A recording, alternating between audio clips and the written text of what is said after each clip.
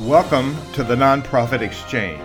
Stories by leaders for leaders to help you to raise the bar on your own performance and to release the potential inside of you. Now, here's today's episode. Greetings, everyone. It's Hugh Ballou. We're here. It's Tuesday at 2. It's the Nonprofit Exchange, and it's a place where I get to interview some amazing people about their experience, their wisdom, what they've learned from all the things they've done. Maybe they've learned from some things they didn't do just the way they thought it ought to come out. But also, it's what do we need to learn to raise the bar on our own performance? Transformational leadership was developed in the 80s by Burns and Bass, two writers that looked at the military as a model for leadership. And it's what we teach at Center Vision. It's what a conductor uses to build strong, amazing cultures that respond to the nuance of the leader. And, in concert, in combat, when a play is being performed on stage, the leader cannot micromanage the team. They've got to be rehearsed and ready to go. We're going to talk about safeguards, things that we don't normally think about in our day-to-day work. So my guest today is a new friend, Brian Searcy. And Brian, welcome to the Nonprofit Exchange. And please tell people a little bit about you and your background. Well, Hugh, thanks for having me on. Always love to talk about situational awareness and how it helps with safety, mental health, and leadership. I'm a retired Air Force colonel. I did 23 years in the Air Force. AWACS navigator, J-STARS navigator, 2 tours at the Pentagon, and then I commanded at the squadron, the group, and the wing level. My final assignment was the wing that J-STARS has at Robins Air Force Base. Since then, I've done a number of things. I've started a couple businesses. I helped my wife build her business. But about 4 years ago, I was asked to take my expertise and dive in to try and solve the problem of active shooters and school shootings. So that's how I got it truly into the safety piece. During that time, I built a program to hopefully prevent active shooting events from happening using micro e-learning. And then the end of 2019 realized that active shooting, while catastrophic, is only one of dozens of threats that we come in contact with in our homes and our communities and our schools and businesses every day. Let's work on preventing them. They're all getting worse instead of better. Let's proactively put a program in place, like I said, so that we can turn those numbers around and change the trajectory. Now, you said that you're retired. So how come you're doing this work? What's your passion?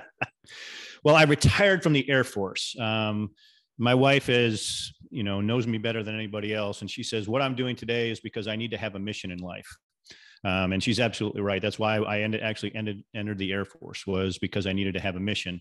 And she also knows that retire is not something that I'm ever going to be able to do, especially with what I'm involved in now. I'm extremely passionate about what's going on in our country. I'm very passionate to solve root problems and not deal with symptoms. And I think that a lot of the problems that are going on in our society come from a lack of situational awareness and a lack of well-developed personal skills. So we've tied all those together in our program so we can help people take responsibility for their own safety, the safety of our communities, improve people's mental health, actually then empower people to be great parents. Wow. That's a lot of stuff to talk about. So let's, what are some of the blind spots? I know our audience is nonprofit leaders and clergy, and we just think everything's going to be happy-go-lucky, everything's going to be fine. And we tend to ignore some warning signs, some red flags. So what are some of the blind spots that leaders have, especially in this sector where we just think everybody's a good person, they're all going to be in line for the cause, but that's not always true, is it? No, it's not always true. And, situational awareness is actually a God-given gift. We all have it. That's what the skill that God gave us to be able to manage our fight or flight responses. With situational awareness, it gives us the ability to know what normal is and have set up our parameters of the levels we will trust people, how we will look at people's behaviors and their changes in behaviors that could be indicators of things that are going on in their lives.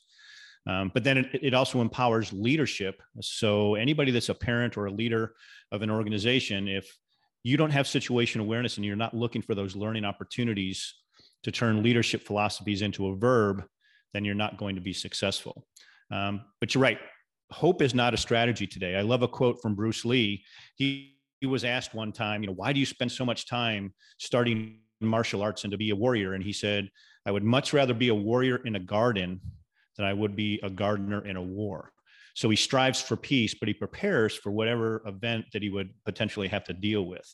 And that's what we're talking about with situational awareness. The goal is to learn this skill so that you can prevent things from happening, because you learn how to look for those indicators, and then you know how to take action to prevent it from happening, or remove yourself from being a victim. Ultimately, we never want to be in a situation where we have to deal with a fight or flight response. But if you have planned for it, you're going to be, the odds of you being successful when dealing with it, and it's not just an active shooter, it could be a whole host of other things that we talk about, you're much more likely to be successful. There's a number of ways people invade our privacy and take advantage of us. There's just, we don't even put safeguards for our finances in the nonprofit. There's certain processes and procedure for the everyday things like that. And then the security for our Wi-Fi and our email and our payroll systems. We just kind of don't even think it's crucial. So what are some of the major threats that we're facing today? What ways do we need to be attentive to that people can help hurt us? So it's always important to do those hardening things. So whether you're trying to protect your organization from cyber, keep your data secure so that somebody that actually tries to intrude on your system from a physical perspective can't do it, whether to protect your buildings, to protect all of that, hardening and technology is extremely important. But what we see oftentimes is it's not that direct, hard intrusion where they're successful. Where they're successful is through the non-direct, where they send a text or an email, where it's the phishing campaign and somebody clicks on something that gives the predator access to your system. According to the FBI, almost 40% of every successful cyber attack is done just in that way. With a little bit of situational awareness training and an understanding of what these threats are and some critical thinking, we all have the ability to not allow that to happen. So if you get a text, I got a text just the other day from AT&T that said, thank you for just paying your bill, and I'll click on this link for your free gift. I can only imagine how many people actually do that today, but that's a phishing attack, that somebody's coming at me to get me to click on that link so that they have access to my phone, which then by default, they might have access to my email passwords, to my bank passwords, all of those types of things. So situational awareness gives us the ability to identify those types of things. But then situational awareness also gives us the ability to, again, to pay attention to the behavior, especially of our kids, of what's going on in the cyber realm. So cyber is obviously a huge thing that's going on out there.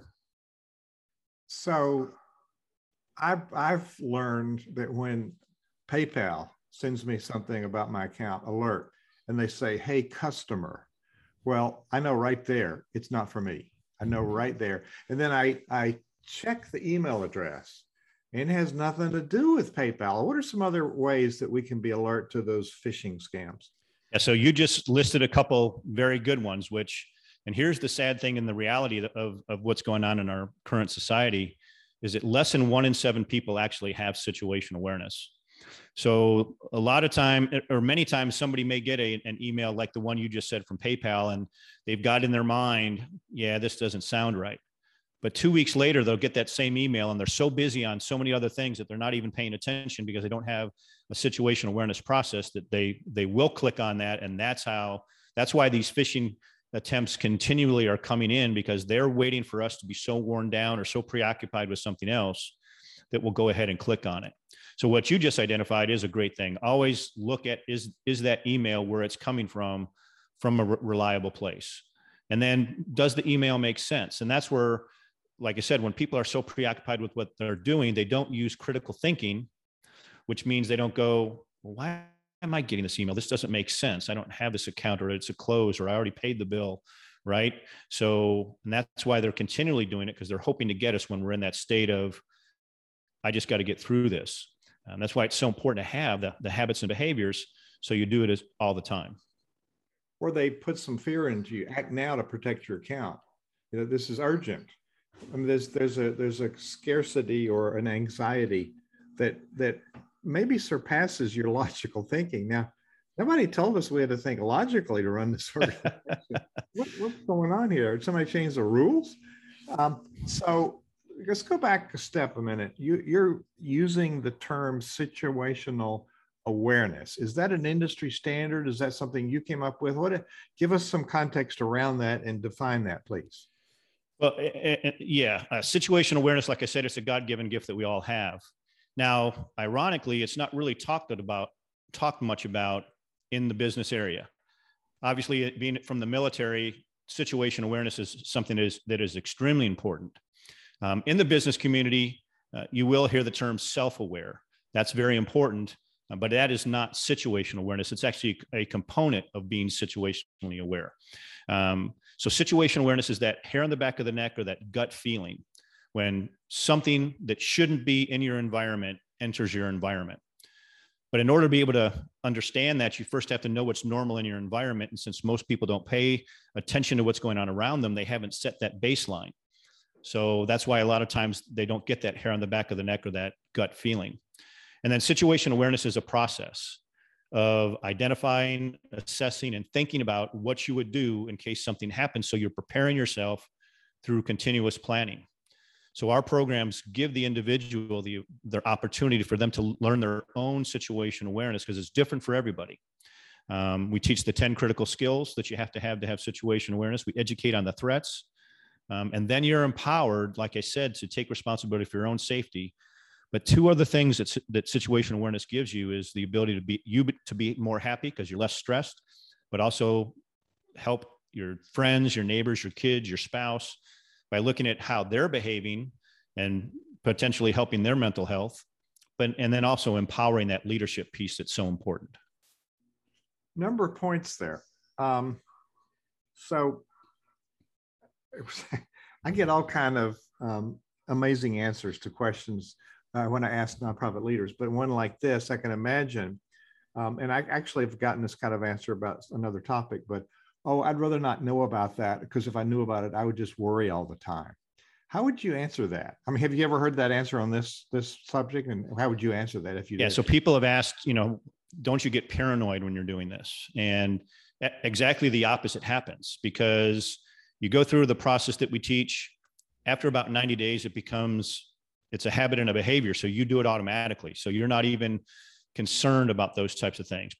But especially when you're dealing with your kids, wouldn't you rather know what the threats are and be aware of what those threats are? What are the indicators of them possibly being under a threat, having predators coming at them?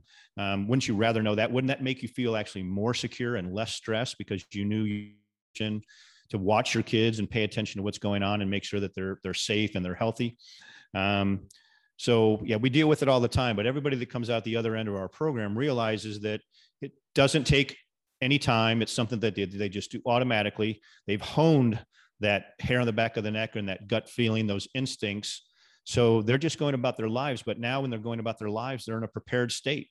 They've thought about if something might happen today, what they might do, and they're prepared. And that's the big difference.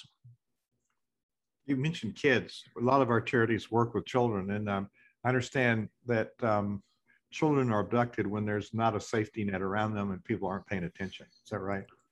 Well, and when it comes to human trafficking and a number of other things that are going on today, the threats to our kids, it's being done via cyber. 88% of all human trafficking that is done in our country today, and actually around the world, is done over the internet. So it's not even making sure that they don't get kidnapped out in front of your house or in a park or something along those lines.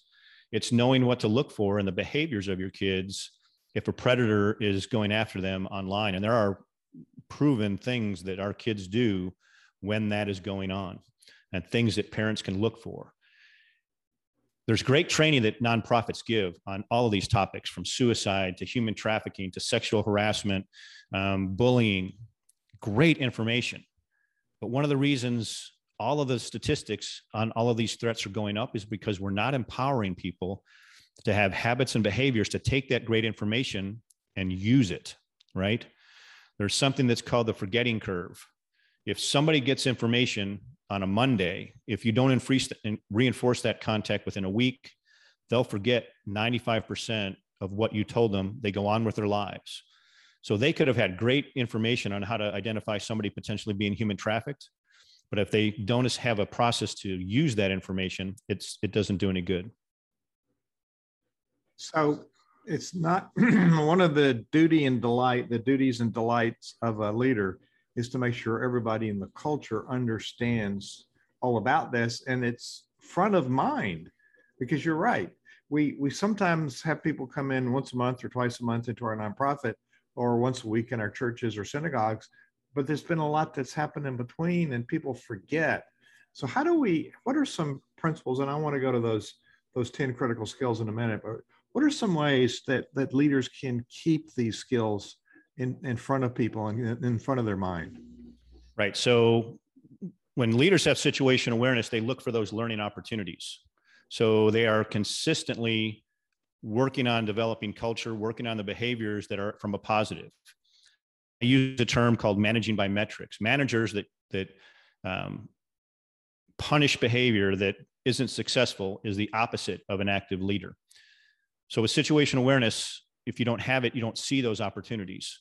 So it's very, very difficult to be an effective leader and do that, because the goal should not be to, as you pointed out, to micromanage. The goal should be to be that leader that is consistently communicating. They're trusting their people. And as they're trusting and developing their people, which should be a continuous, vigorous effort, that's where they see those things. They identify issues before they become problems by suggesting other ways to go forward. But all too often today, because there is a leadership void in our country, people will wait till bad things happen and then they try to correct it then. Well, that's too late. We've got to use situational awareness, early learning opportunities. You know, we tend to do the same old thing over and over. And I see Albert's looking over your shoulder there. Yes. That famous quote that the definition of insanity. So let's go to these 10 critical skills. So what are those 10 skills? And I'll try and get through without forgetting any. The first one is, are you self-aware? And there's 3 parts. What's going on around you? What are you capable of doing? And that your words and your actions have impact. We talk about you have to be an active listener. Most people today are not active listeners. You need to know how to communicate. You need to be decisive. You need to have learning agility. You need to know how to think critically. You need to know how to communicate. And then we have to have humility and empathy. Wow. That's quite a list. Now, your website is Paratus, Paratus.group. Yes. So what's the origin of that name and what will people find when they go there? So Paratus is Latin for prepare. And with all our programs, that's what we're talking about. Our programs are to prepare you for the real world. So the Paratus Group we do active shooter training. We will help companies and organizations develop plans and procedures and those types of things. But the core purpose, the core mission of the Paratus Group is to teach situational awareness. I've learned over the last 4 years that you can have great hardware, you can have great training plans, but if you're not continuously planning, and if you don't have situational awareness to identify those indicators of something bad happening, you won't be successful, because the goal is to prevent it from happening. You want as far left of bang as possible to see the bad things before they happen so that you can prevent them. So the foundation of all the programs at the Paratus Group is the development of situational awareness. And then we have two different types of customers. We have the schools, churches, and businesses. We co-create a program with them. And then we have programs that directly go into the home for parents, high school, college students, and anybody that potentially wants to learn how to defend their home and make sure that their home is a safe place. You know, you would think our houses of worship would be a safe place, but there have been plenty of incidences where people have taken advantage of us having our guard down. And so it's a cultural awareness, you say on your website. So is there a place on the website where people can find those 10 critical skills? Actually, what we set up is if they want to, learn more about the Paratus Group, they can send an email to info@paratus.group. And when they do that, they'll get in a return. They just have to send their name And obviously that'll be in the email, but send their name and what they're interested in a conversation about. And we'll send them a checklist of what the 10 critical skills are, as well as a checklist on how to prepare your home so that your home is safe. So, you know, they can go to the website and they can learn that, but we like to start the conversations at a personal level, because the learning of situational awareness is not like I said, traditional training, and it is personal. Everybody develops it for themselves. So that's the best way for them to get that information. So info at Paratus. Paratus. .group. Yes, sir. Paratus is the spelling, and then .group. It's not .com. It's .group. Correct. And, that's a good synergy with that. So how does somebody learn? Besides, I guess studying with you is certainly an option, but do you have articles, things people can read to learn more about situational awareness? So I have a book coming out. It's going to also be called Prepare for the Real World. And it's going to have 7 chapters in it that outline a lot of the key formats and foundations of what situational awareness is. So it is a good foundation. There's a book, Left of Bang, that people can read. It was written by a Marine major. It's a great book as well. But the bottom line is, situational awareness isn't reading a book. It's not just taking a 1 or 2 hour class. It's having a program in place where over a period of time, you get a chance to establish habits and behaviors and the proper mindset. Because you've heard of the 2190 rule, right, Hugh? The 2190? Yeah. So the 2190 rule, it takes 21 days to establish a new habit and 90 days to establish a new behavior. That's why I've got Einstein's definition over my shoulder, because for over 40 years, we in business, especially, or in church safety, will have a 2-hour class that somebody takes, and then we check the box. And now we think that those people are going to take that information and be able to use it. Well, you can only use it if you establish habits and behaviors. So that's why a program that is like ours, that over a period of time, we help everybody develop their own personal skill. That's how they become successful. And one other unique thing about our program is we'll never tell anybody what to do, because we feel if we do that, we're setting people up for failure. Hugh, if you and I were standing right next to each other and we're looking at a situation unfolding, you would agree that we have different backgrounds, different perspectives, and different training levels, right? So then we should not be expected to be able to respond the same way. So we need to figure out how we're capable of doing it. You know, if my wife and I are she's 5'2" and 120 pounds, she's not going to go take on a 6-foot man in a fight. I might, but she's going to have to know what action she can take to keep herself or our kids safe if something bad happens. And that's absolutely okay that our responses are different. But what's important is we set ourselves up for success by knowing what we're capable of doing. That's so important. So we have leaders that are in organizations of all types that don't have this kind of embedded security in the culture. So it's hard to be fully effective as a leader. What does a leader do if they find themselves in that kind of situation? How do you build the energy around people wanting to learn about it without, you know, being a fatalist or conspiracy theorist? You know, the guy said the other day, "Hey, I got to get some new conspiracy theories because all the old ones came true." Besides that, you know, how do we have that conversation with people without them thinking we're bonkers? Well, the interesting thing is that leaders today really have no idea what is going on, or history or associations that their employees are having. And that's not set to be a bad thing. It's just a fact of life. I'm doing a course for a small business, and we did a survey. We always do a survey at the beginning, and there's 26 people in the program. 23 of those 26 people had either personally or 1 degree of separation, one of the top 6 threats happened to them. So we had people in that group that nobody knew this had ever happened to them, who had been raped, who had been victims of a burglary, who had been assaulted, who had been bullied, who had thought about committing suicide. These are the 23 of the 26 people, and nobody knew about it. That's why our program is different than most other programs. We don't just talk about active shooter, because when we just talk about active shooter, most people will say that will never happen to me. But when we talk about all of these threats, almost everybody has some personal experience with somebody that it's either happened to them, somebody in their family, or a close friend that something like that has happened to. And they realize that with situational awareness, I could be prepared to maybe prevent that from happening, or identify some indicators that somebody might be thinking of committing suicide and get that person help. That's why situation is so important. So it's, like I said, it's not just to take responsibility to make ourselves safe, but it's to help keep our businesses, our congregations, and our communities safe, because we all work collectively to do that. And if you take care of this, then we can do the business that we're supposed to be doing of helping people. And that goes back to, your question, don't people get paranoid? Actually, just the opposite happens. Because when you're prepared, you're much less likely to have high levels of stress, high levels of anxiety, which means you're going to have higher job performance.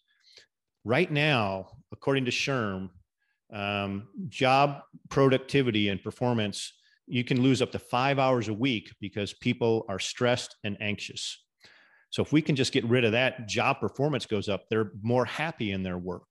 You can deal with things like a pandemic because you learn how to manage risk. You learn how to do critical thinking, instead of just listening to the news and just thinking that that's the truth all the time. That's why this skill is so critical that we all have it. So SHRM is an association of human resource managers? Yes. Sorry, I threw that. Air Force. I'm big at throwing out acronyms.